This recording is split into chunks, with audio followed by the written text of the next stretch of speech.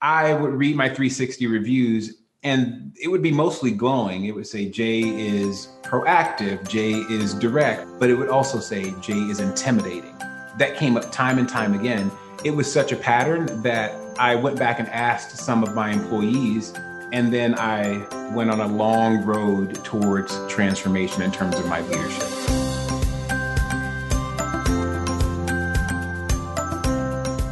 Welcome to the Good Around Us podcast.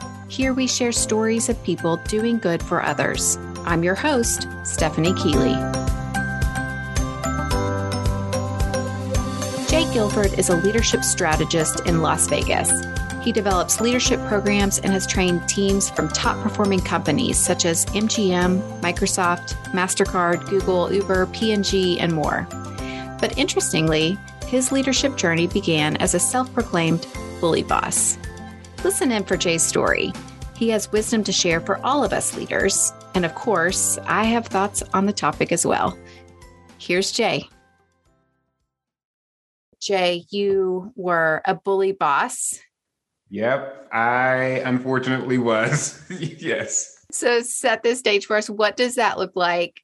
What were you doing to later identify that indeed you were a bully boss? Well, let's start with the fact that I was 24 years old and I had kind of demanded this director's role. I had been an intern in this program before, and I went to the leader of the program and I said, I can do the director's job better than the current person. And so I got the job. What that looked like was I was a director who was very direct, which was really great in terms of leadership. I was very direct. I gave feedback. I was unafraid to give negative feedback. I was unafraid to criticize team members. And I had anywhere between 12 and 20 team members at a given time.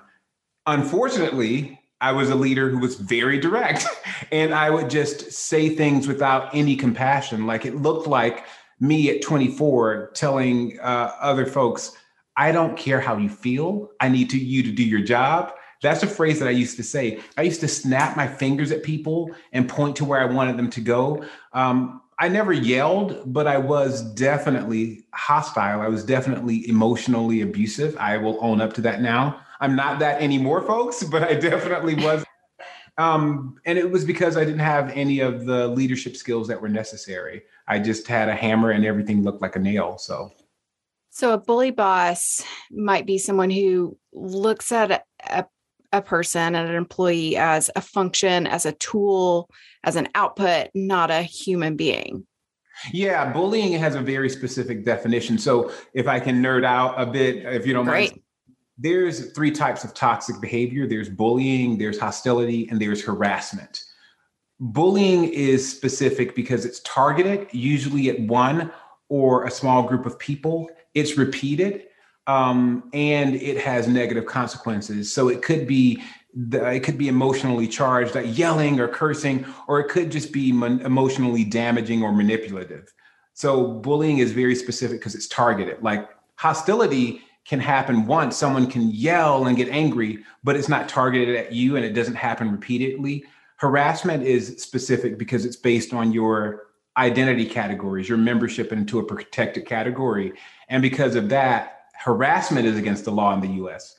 Bullying is not. So you got to be very specific about that because people say bullying. If it happens once, it might be hostility, but it's not bullying because it's not happening 20 times. It is still serious. If it's based on your membership in a protected category, it is harassment. It is against the law. But the difficulty with bullying is that it's not against the law in the US and it's sometimes subtle, so it's difficult to name. Like I was kind of like a subtle bully, you know? You're looking like maybe, Stephanie, you've experienced that before. You're looking like, Oh, you read it right on my face. Yes. Yeah. I think so many people have, found themselves in work situations where a manager or an authority figure is, repeatedly targeting with bad behavior. They're not bringing you up. They are trying to push you back. And a lot of times it seems like it's self-serving, it's to make them look or feel better themselves. And that can be really challenging to navigate, especially if you're newer in a role or younger in your career. And if the corporate culture is allowing it, if it's, or ignoring it, choosing to ignore it. So I wonder, do you have tips for us about what should we do if we are experiencing that bully boss? Run. Run. You're right, Stephanie. It can be challenging because corporate America is just catching up with this stuff. They're just realizing that soft skills can have hard consequences for the organization.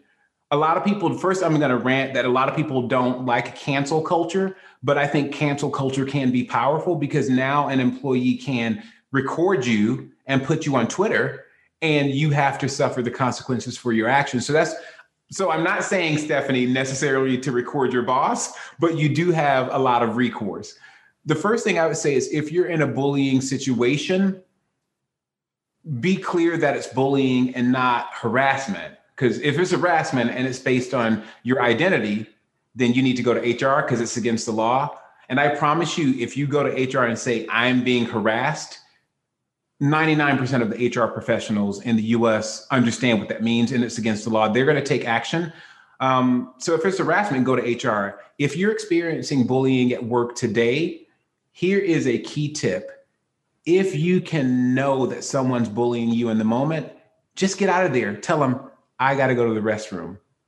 I promise you, even the word, it's going to disarm them. They're going to be like, oh, they're not going to be like, no, you can't. So just the situation, and you can have time to get yourself together. And it might even give the bully time to reflect on their behavior. So one, get out of the situation. If it's harassment, go to HR. The other thing you can do is if you can't necessarily approach the bully, which you probably don't feel comfortable doing, you can find what I call an influencer.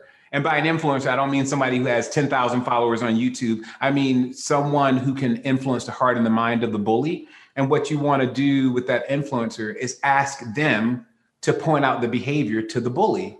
Ask them to say, hey, Kareem, I noticed that you are doing this set of things to Stephanie twice a week. Kareem, this looks like bullying. It's going to have repercussions for you. And it's definitely damaging Stephanie. So if you can't say that, have someone say that to the bully. So those are a couple of things you can do. And I would say there's another thing is find your self-power. That's the other, that can be challenging with bullying, but you do have some self-power in there. Oh yeah. I feel like we could spend an hour on finding your power. Yes. Yeah. I'm still looking for a lot of mine, but I found some of it. So how long would you say that you were living in that behavior of this bully boss role? To admit it, probably, I want to say 3 years, but I noticed it within 3 years, but it's probably more like 5. Yeah. Well, early in your career, your mid-20s, you had a lot of maybe ego and trying to prove yourself. And so then what was your transformation point where you said, whoa, there's another way to lead. Like there's another way to get this job done and this isn't the right way? Well, the transformation point was the third set of 360 reviews I got, because it took 3 sets for me to hear it. I would read my 360 reviews and it would be mostly glowing. It would say, Jay is proactive, Jay is direct, Jay manages the logistics well, but it would also say Jay is intimidating. That came up time and time again. And I just read over that. I was like, they just can't handle my directness. They just can't handle my authority. And then after the third time, it was such a pattern that I went back and asked some of my employees, and they were honest. And they said, yeah, these sets of behaviors, and they repeated the words and the phrases, and they pointed out the situations. And that gave me pause. And then I went on a long road towards transformation in terms of my leadership. You're moving past this role. You're working on yourself as a leader, and you end up at Cirque du Soleil. What were you doing there? What kind of work were you doing at Cirque du Soleil? I was not bullying, I'll tell you that. No, so that's interesting. I moved on. I went to a lot of learning and development courses. I meditate a lot, a whole bunch of transformation. So by the time I get to Cirque du Soleil, I'm actually teaching other leaders, and I'm not bullying anyone, folks. So don't be afraid to go to the circus. You won't find bullies there. At Cirque du Soleil, I'm teaching core leadership and team building competencies to executives in Fortune 500 companies. We're doing it in a unique way. So we're strapping executives, or we were when I was there for 6.5 years. We were strapping executives into Cirque du Soleil apparatuses and flying them high across our theaters and our training rooms. We did that. Wow. Of talking about collaboration, communication, trust, and healthy risk taking in a boardroom, they actually experienced it, and then they were able to unpack it. So that it was kind of fun, if you can imagine. It was, I mean, I literally worked with a bunch of clowns, literally. Yeah. That would be entertaining. Did you fly across the room and? Oh yeah, I had to do it before I let anyone else do it. And I had done circus arts before, so I was familiar with a lot of the equipment. And I had done a little gymnastics, not anything great. I could do a round off back tuck, but not anything Cirque du Soleil. So I was familiar with a lot of the equipment and a lot of the stunts. And yeah, they put me on the Sursaut. I got on the tumble track. I've been on every stage in Las Vegas and many of the tent and the touring shows. Wow.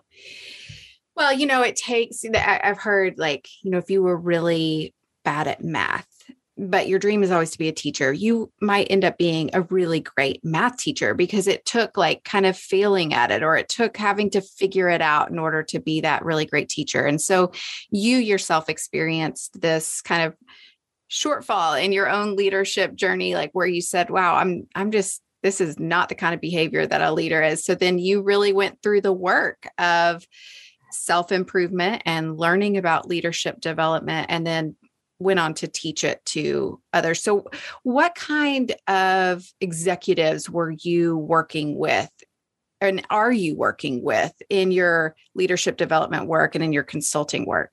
So yes, that's a great question. Now I am the owner of CoWorks Leadership Strategist, and I have a team. There's 4 other trainers and coaches and consultants on the team. We've worked with executives from Procter & Gamble, Empire State Building, Disney, a lot of well-known nonprofits and larger organizations. That Graham Wyndham is a large nonprofit, but most people don't know it. The Point Foundation is another. So we work with Fortune 500 companies and mid-sized to large nonprofits, and then smaller organizations also. And what we do is we go in on the highest levels of leadership, and we teach those leaders how to change their behaviors so that they can be better for their teams. And at Cirque, of course, there's all the brands like Google, Adobe, Microsoft, MasterCard, Gensler, a lot of major brands. NASDAQ was one that came for the sessions. So, and I think we talked about this, Stephanie. The reason why I do podcasts like this is because I've had the great fortune of advising some very high-profile leaders. I've advised leaders whose names are on buildings, their names are on equipment, their names are on the stuff we see in grocery store shelves. And I want to Robin Hood that knowledge. I want to take that stuff I've learned and give it away to people who may not have the budget to hire me to come and do a training session or a coaching session. So that's the type of work we do. And I'm giving it away for free, folks. So, Well, let's hear it. So what are a couple of your key takeaways that you have learned from working with these top executives? So I'm going to speak now. I'm sure there are top executives listening to your podcast, and if they're not, they should be. So I'm going to speak to them first. Executives, hear me loud and clear. You have some great competencies, some great skills, but oftentimes the very go-get-itness that got these executives there is not what they need to stay there. So when I've worked with people, we just did something with an engineering company. I can't say who, but the name of the person was on the stuff. And, this person, she had a dogged go get it attitude. And part of what I helped her with was that you don't need to do that. Like, you don't need to do that in order to be successful anymore. You kind of got where you are. So for leaders, think about ways you can change your behavior in order to meet the needs of your team. I would say, ask your team, say, in our next meeting, in our next one-on-one, come with 2 to 3 things that I need to change and tell me how to do it. And then take their feedback and make the change. So that's for leaders. For employees, and Stephanie, I'm going to apologize because this is going to sound counterintuitive. So I'm going to take a deep breath because it's going to be shocking. Employees know you should not be bullied at work. No, you should not experience toxicity. At the same time, realize that your leaders are also people. And what I've seen is that oftentimes leaders are thrown into these highly charged situations. They're given their leadership role because they have the technical ability or industry knowledge. They have yet to develop the emotional intelligence. So be patient with them as they develop that. Give them the feedback so that they can develop that. Realize that no leader at 7 years old said, at 37, I want to be a bully boss. They didn't say that. So somehow they got there. And if you can have a little patience and empathy and compassion, it goes a long way. That's so useful. Thinking about that leadership role, especially a key executive or a founder of an organization, it's like you get to a certain point where it's your, like you said, that industry knowledge, that real hands-on skill, and that just perseverance that has built this business. But then in a certain point, they have to shift from that being their key, their like key asset, to then saying, you know what, now I need to shift and be a leader. And now my key focus is on managing people who are really great in the industry and who are doing the work and who know things that I don't know. And I've got to focus on strategy and people management. Like, how can I build my soft skills so that everyone else can do their best work and feel their best doing the work in this company that I've created? And that's what, Stephanie, that's it. If people feel good going to work, they work better. Sean Acor has huge studies out of Harvard that shows that. There's so many studies. So a lot of leaders, when people think about soft skills, they think about them as optional.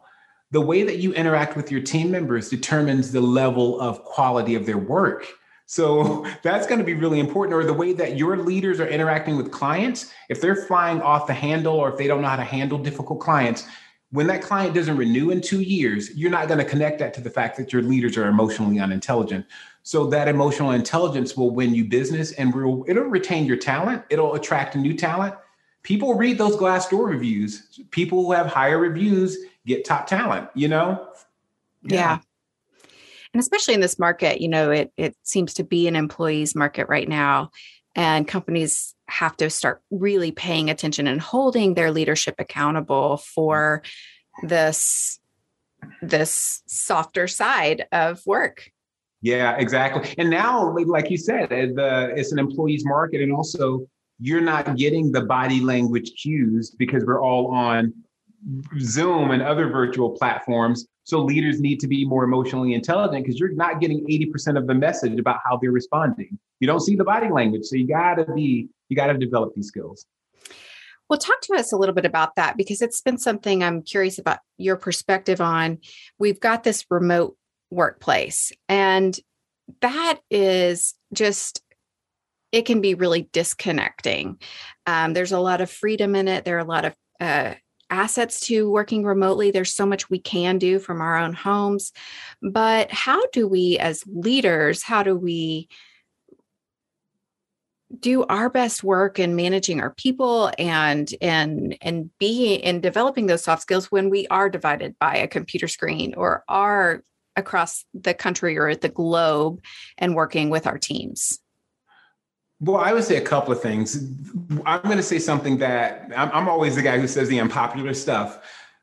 Work from home, remote work, hybrid work, it's great because it shows us that we can have a professional life and more of a personal life. At the same time, there is a necessity to gather your group together. So what we're seeing, and from our side, is that there is a rise in offsites and retreats, and there's going to be a rise in smaller conferences because people gain valuable information and insights about each other when they're together. So the first thing I would say, if you're a leader, as you look 3, 6, and 9 months down the line, start planning that offsite or retreat for your team. It could be locally, or you might need to spend the budget to fly them in from around the globe. The organization has saved some money or will be saving some money soon in rent, to the tune of tens of millions of dollars for some organizations. So earmark some time to bring them together. I would say executives should be coming together quarterly. And I would say team members at least once a year. Yeah, at least once a year. Unless you have a team of 5,000, maybe that's not tenable for a team. But, if you have a team of 10, you can get some budget to bring them together somewhere. Oh, I agree. I think it's so valuable. And to be face-to-face and to have side conversations, not awkward ones when you first jump on Zoom and it's like, how is everything in front of a face? Yeah. How is everything, but you can't see anything. Yeah. Yeah. But to have those water cooler conversations, at least once a year with your team. Yeah. It'll be interesting to see what was beneficial about being in the office is that you had what they call those culture clashes when someone from finance would run into someone from marketing or IT, and then you come up with some idea and then you activate it. That's happening less. So I think the work from home and the freedom and flexibility is great. We also need to build in the time for face-to-face. We have this reverence for the digital, and it solves some problems. It also creates others that we just need to manage. Yeah. I want to go back to something you mentioned earlier as, being part of a work team and having leaders. We all have leaders and managers and that we're all reporting to someone. But you said that we should be patient and we should make sure we're remembering our leaders are human beings as well. And I think that is so important because it can be really frustrating to see poor leadership. But if you see those signs of a leader trying to do better, and they may be subtle signs, but if you can pay attention that they're actually trying to get this, they're trying to do this a little bit better, to give that grace. It can be a challenge to do it, but I think you're right. It is so important that we acknowledge it. Mm-hmm. I would say, Stephanie, we need to change sides of the computer screen because you hit the nail on the head. It's like when leaders do things that are good, you want to actually tell them.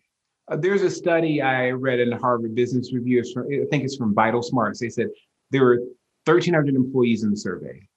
80% of them said that their leader had a fault, that the fault was obvious, that they were all talking about it, and that no one told the leader. I might have already said this, but no.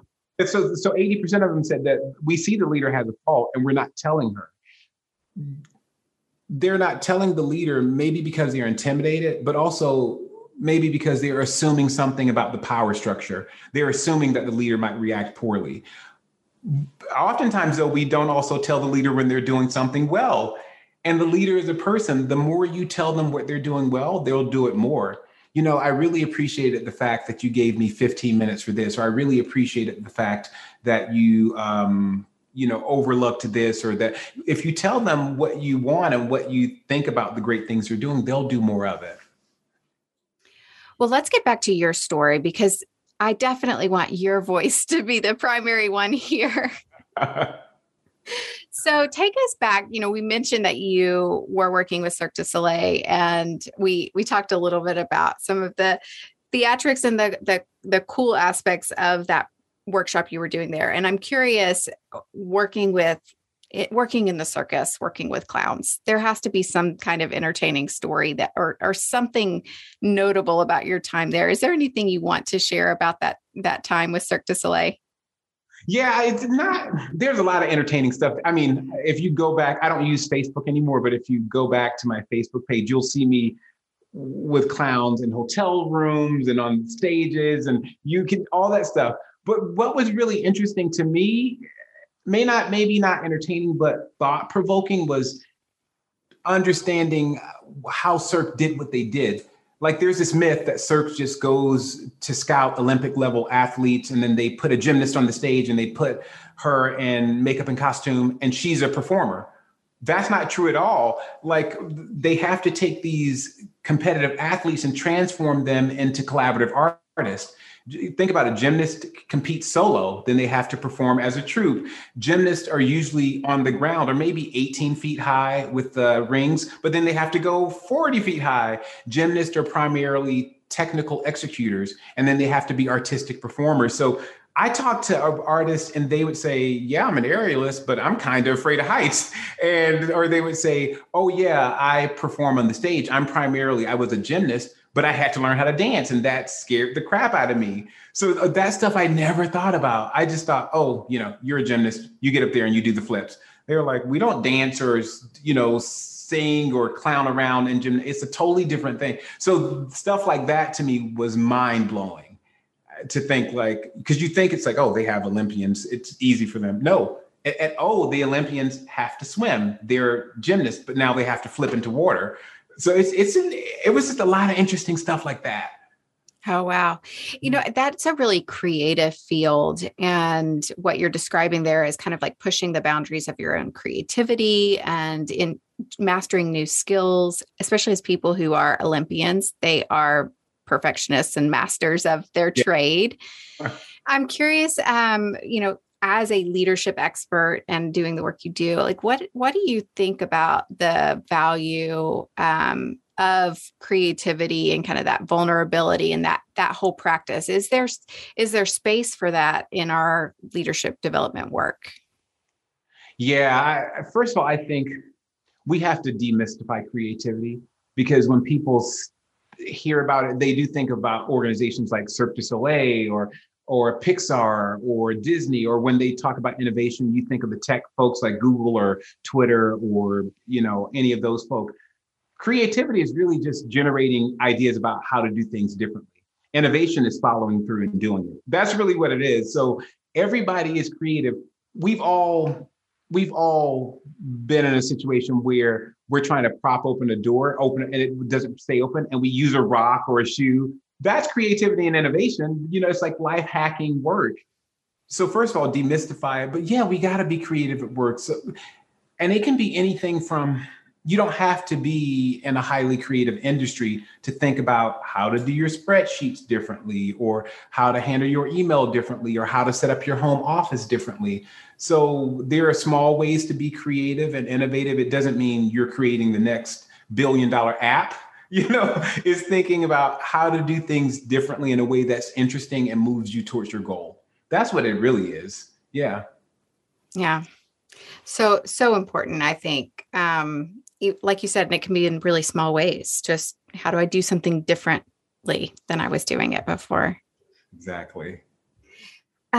So you shared with us why you're doing this kind of work, because you yourself experienced yourself being that kind of bully boss, and you knew that wasn't the right path. And so it seems like that's what led you to this kind of work. But I'm curious why you do it day after day. Like, what's your motivation for working with groups and working with executives and building those leadership skills?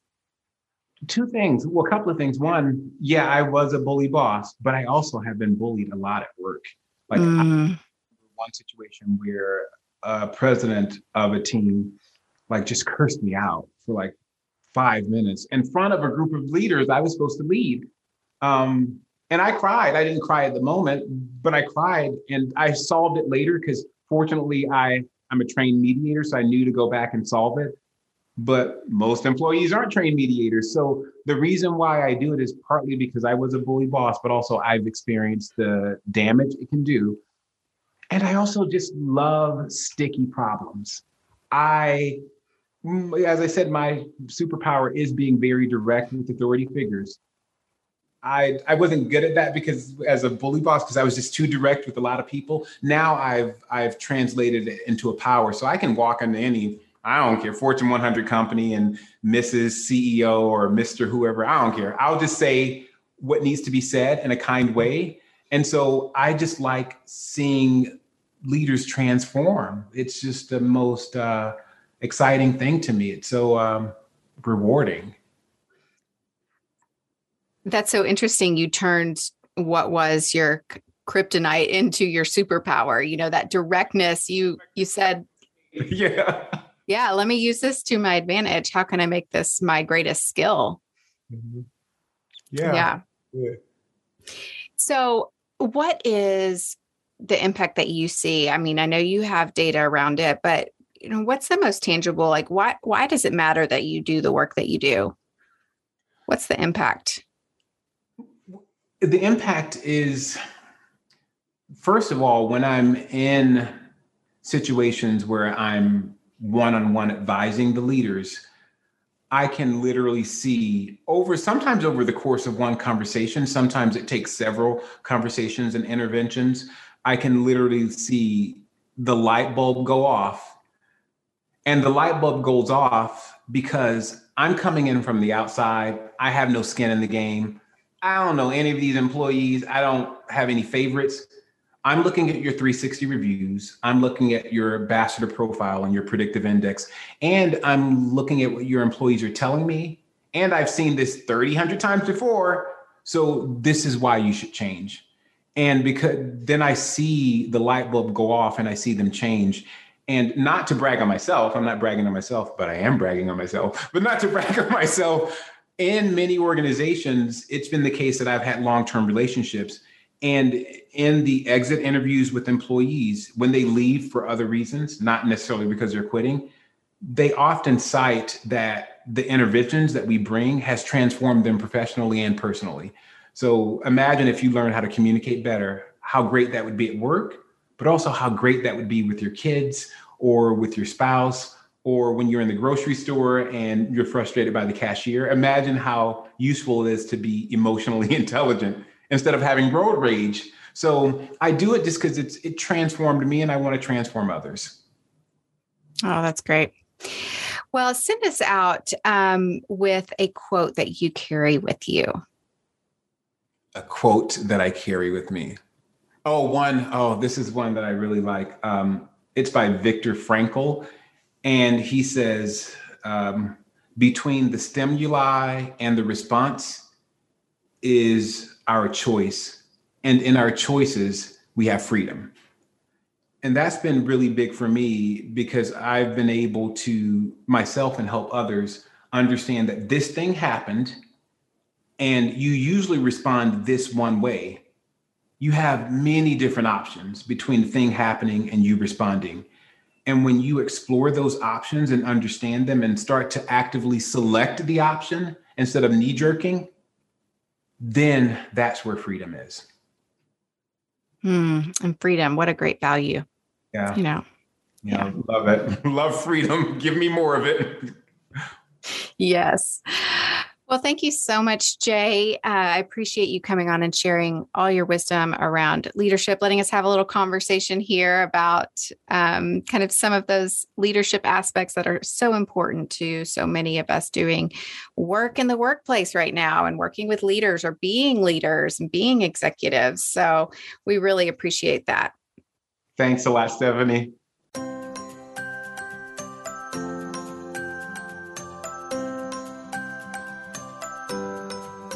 Jay and I could have talked for hours about all things leadership. I hope you got something to take away, maybe even an idea to try out in your workplace this week. Jay is so generous and wants you to know that he's open to hearing from you and offering free advice for executive leaders. You can find his contact info in the show notes. Now, I have a request. Could you leave a review for the Good Around Us podcast? It can be so quick, and I genuinely appreciate it. Thanks for listening to the Good Around Us podcast. Until next time.